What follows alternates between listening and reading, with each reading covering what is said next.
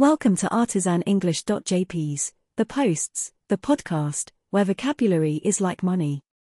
The more money you have, the richer you are. The more vocabulary you know, the richer your conversation will be. People rarely make you rich, but here, we'll give you words that last longer than riches. Today is Friday, January 28th, 2021. Our topic today is empty promise. Politicians are often accused of lying to the public, telling them what they want to hear, and making empty promises. In short, they are criticized for being dishonest.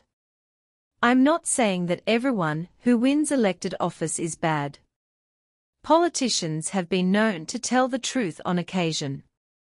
The problem is the microphones are never around when they do it. So, for the most part, what the public sees is politicians who bend the truth or make empty promises to win an election. I've covered Bend the Truth before, and you can click on the hyperlink to review that if you need. Our word for today is empty promise.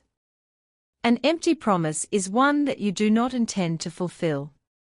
Another way of defining it is to say that an empty promise is a false assurance to do or fix something that's never done or fixed. It's not only politicians who make empty promises to win an election. Husbands, wives, fathers, mothers, company managers, salespeople with their sweet talk and entrepreneurs make empty promises every day.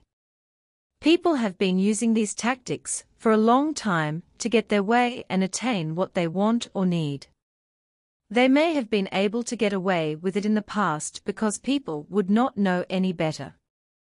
But today, with the advent of social media and the 24-hour news cycle, it is harder for everyone to get away with telling untruths or making empty promises.